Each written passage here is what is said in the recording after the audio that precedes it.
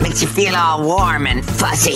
An 11-year-old boy is a hero. He sprang into action and rescued all of his 4 siblings from a burning home. But he says he was just doing what he was taught. My mom and dad told us if there was a fire to grab everyone and run out of the house and then call the 911. That's exactly what he did. When he came home from walking the dog, he walked in and saw the fire. There was a fire in the kitchen. After he got everybody out of the house, they stood in the driveway when he told his sister to call the fire department. I was standing right here, and then my sister called 911. First responders give credit to the parents for teaching a great lesson. I would just say I'm just really thankful that kids have been trained what to do in emergencies. And the parents, well, you know how they feel about him. We're just so proud of him. We're unbelievably proud.